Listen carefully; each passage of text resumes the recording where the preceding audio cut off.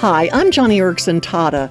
Some people have faulted me for talking about my cancer. They say, Johnny, you shouldn't call it yours.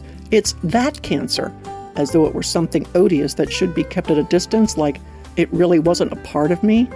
Well, I'm not going to be that politically correct. Yes, cancer is a pernicious enemy, but it is my enemy. It is a battle I have embraced. I have entered into cancer and come out the other side all the better for it. So I talk about my cancer as I would my quadriplegia. These difficult things have taught me so much about myself and about the grace of God. It's why the Bible says to give thanks in everything and for everything.